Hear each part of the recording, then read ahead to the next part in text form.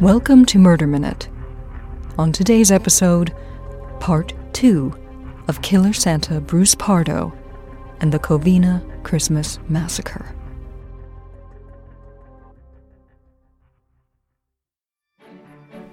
True crime is my passion, but even I need the occasional break.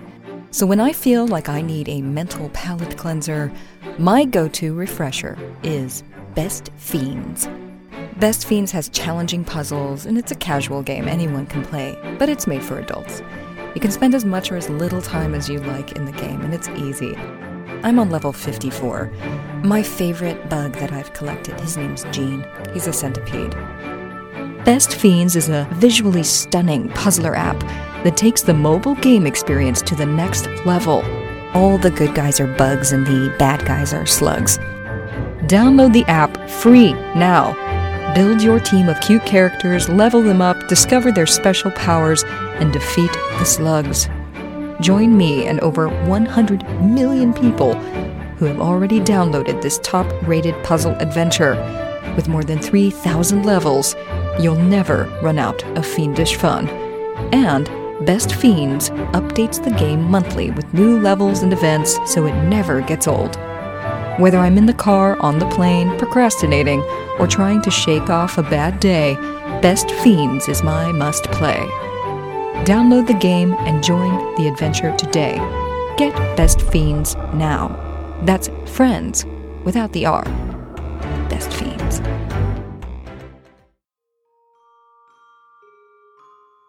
Bruce Pardo grew up in the San Fernando Valley in the 1970s.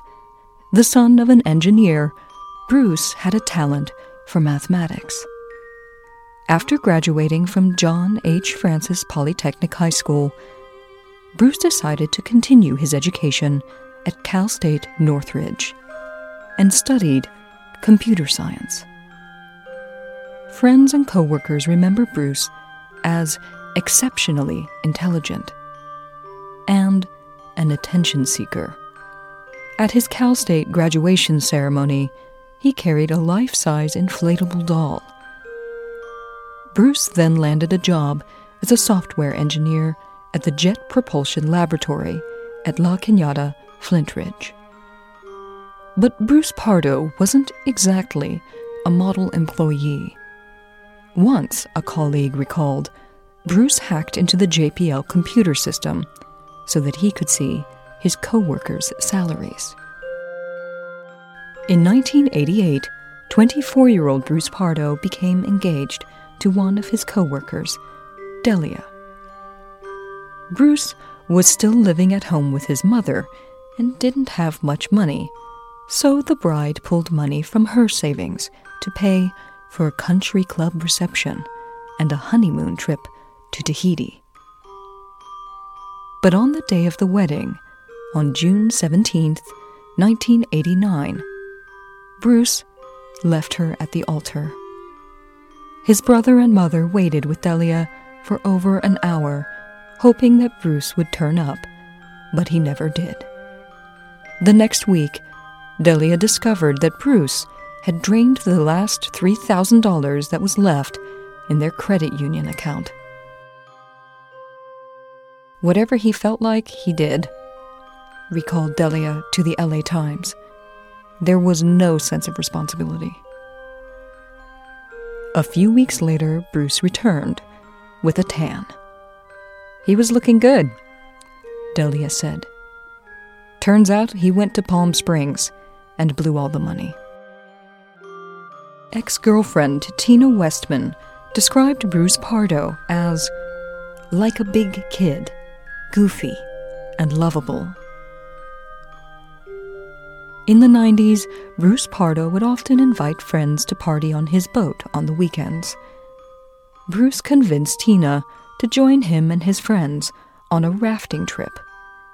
When Tina fell overboard and nearly drowned, Bruce Pardo simply laughed.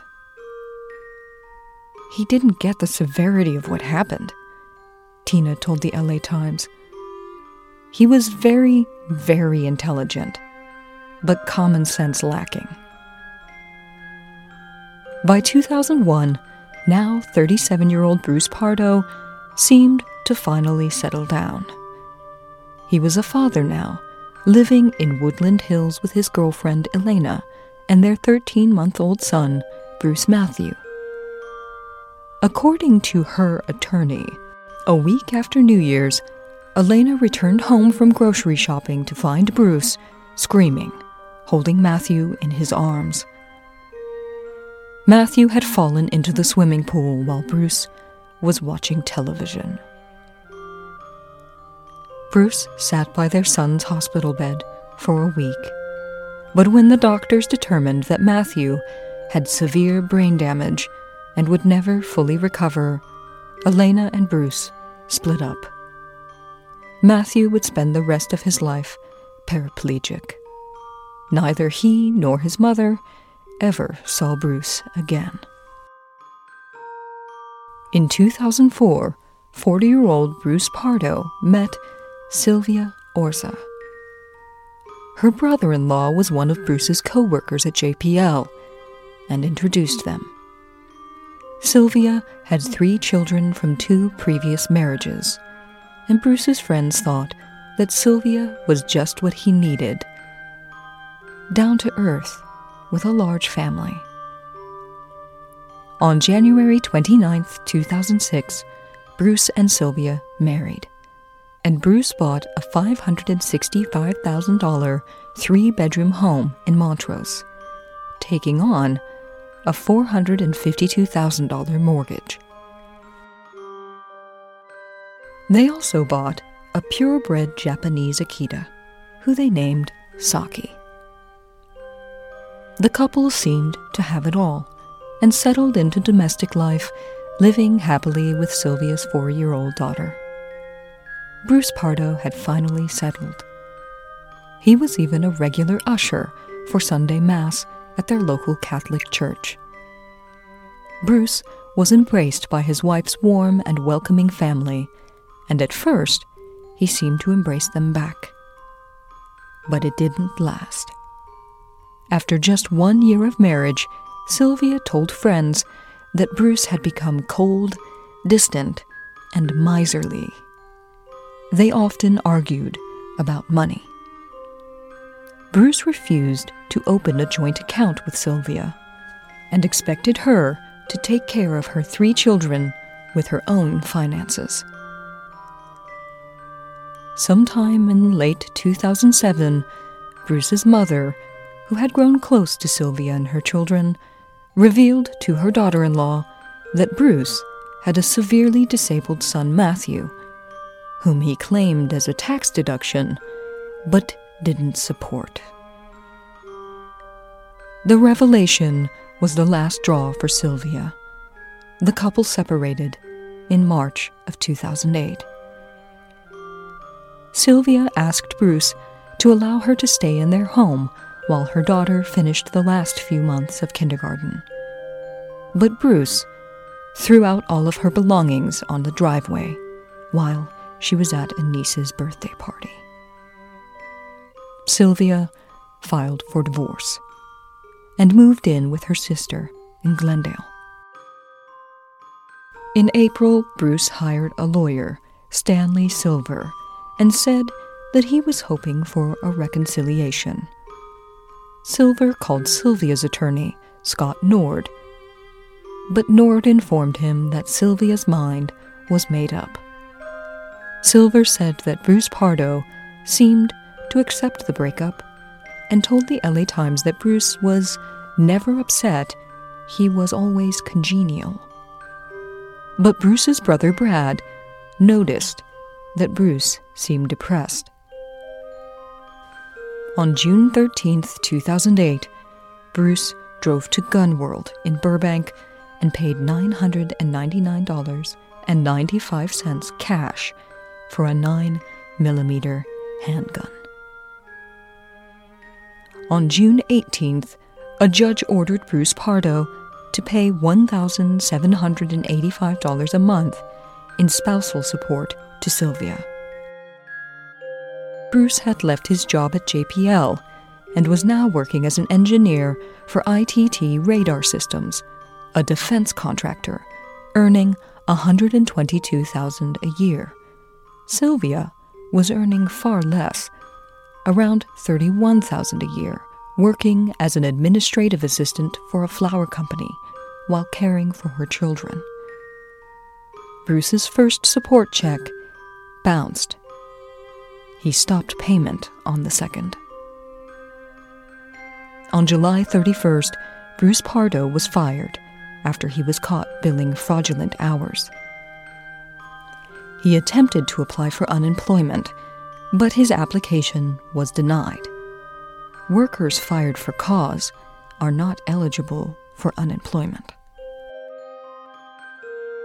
On August 8th, Bruce Pardo returned to Gun World and bought a second 9mm handgun. California law limits sales of concealable firearms to one per customer every 30 days. A month later, on September 8th, Bruce called his neighbor Jerry, owner of Jerry's Costumes. He placed an order for a Santa suit, saying that it was for a children's party. Most of her customers rented costumes, but Bruce was 6'4" and 275 pounds. He needed his made to order and requested that it have a little extra room. Bruce put down a $200 deposit and promised to return to collect the costume and complete the payment. Bruce Pardo then drove back to Burbank and bought a third gun. On October 11th, he bought a fourth, and on November 13th, a fifth. While Bruce and Sylvia's lawyers duked it out in the fall, Bruce seemed to spend most of his time at home. A few times a week, Bruce could be seen having lunch alone at Montrose Bakery and Cafe. He usually sat in a booth near the window, ordering a turkey or pastrami sandwich and, for dessert, a raspberry Danish, and keeping an eye on Saki on the sidewalk. Bruce spent several months applying for jobs in the high-tech industry, but few companies were hiring. Because Bruce hadn't secured new employment and was having financial difficulties, the judge hearing he and Sylvia's divorce case suspended his support payments. A relief for Bruce, since he had been spending all of his money on guns.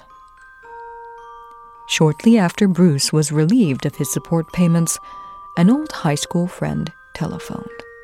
Steve Irwin. Steve, his wife, and 6 children lived in Iowa, and he and Bruce hadn't been in touch for several years. But Steve invited Bruce to come to Iowa for a visit and to celebrate Steve's 45th birthday. Bruce accepted the invitation, and when he arrived, told Steve all about his divorce. Steve told the LA Times that Bruce claimed to have been sitting at home and thinking about everything. Bruce seemed embarrassed that his personal life had unraveled and that his firing and dwindling finances were on public display in divorce court. Bruce added that he and his mother were barely speaking, and that when she attended the divorce hearings, she sat with Sylvia's family. But Bruce seemed to enjoy spending time with Steve's children. He helped them with their homework and gave them change from his pockets. And when he left town, he left $7 under Steve's 9-year-old son's pillow. But Bruce did something else before leaving Iowa. He went to a gun shop where he purchased 16 handgun magazines. Each held 18 bullets. Magazines in California only held 10. When he returned home, he picked up his Santa suit, paid the remaining $100 balance on the bill, and tipped her $20. Bruce Pardo's plan was almost complete. He had 5 handguns at home and a DeWalt compressor, a 50-foot hose and a tank of high-octane fuel in his shed. As Thanksgiving approached, Bruce hung his Christmas lights. Then, a week before Christmas, on December 18th, the marriage of Bruce Pardo and Sylvia Orza was officially terminated in a hearing room on the second floor of a Burbank courthouse. Bruce Pardo was ordered to pay his now ex-wife $10,000. She kept the diamond engagement ring and the dog, Saki. Bruce kept the house. The next day, Bruce walked into a Montrose travel agency to price a plane ticket to visit Steve Irwin's family again. He returned to the agency on Monday and paid $650 cash for a round-trip ticket. He would depart at 12:20 a.m. on Christmas Day and return 2 weeks later. He then called Steve and told him that he was planning to visit. Then, Bruce rented 2 cars, a blue Dodge Caliber from Budget and a silver Toyota RAV4 from Rent-A-Wreck. He packed the Toyota with maps of the southwestern United States and Mexico, water, food, clothing, a can of gasoline, and both a laptop and a desktop computer. On Christmas Eve, he drove the Toyota to Glendale and parked it near the home of his ex-wife's attorney, Scott Nord. Investigators believe that Bruce planned to drive the Dodge to the attorney's house after the massacre, kill Nord, and escape in the Toyota. At 6 p.m., Bruce called Steve and his wife, Michelle. Steve recalled that Bruce sounded depressed, but Bruce said that he'd see them all the next day. They promised to lend him some warm winter clothes during his visit. It's unclear if Bruce Pardo really intended to flee to Iowa. It may have been a backup plan, or an attempt to throw investigators off his trail. Bruce Pardo's next-door neighbor recalls seeing him later that night as he and his nephew stepped out on their porch to smoke a cigarette. As Bruce walked by, he greeted them. "Just the same as always," the neighbor said. "He didn't seem like he was mad or anything." Bruce told them that he was off to a Christmas party. But then they noticed one thing that wasn't the same as always. Bruce left his black Cadillac Escalade and his white Hummer in the driveway and instead got into an unfamiliar blue Dodge parked on the street. At around 10 p.m., Bruce's younger brother Brad pulled up to his house. Bruce had agreed to go with Brad to a friend's holiday party, but Bruce wasn't home. Bruce was also expected at the Holy Redeemer Catholic Church, where he had signed up to be an usher for midnight mass. But Bruce would never arrive. Sometime between 11 and 11:30 p.m. on Christmas Eve, Bruce Pardo parked his rented blue Dodge and approached a brick home at the end of a cul-de-sac in Covina. Wearing his custom Santa suit with boot covers, belt, beard, glasses, and gloves.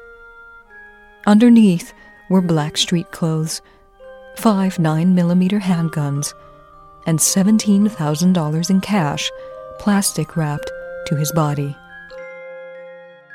In one shoe was a printout for a plane ticket, and under his arm he carried the compressor wrapped in Christmas paper and primed with high-octane fuel.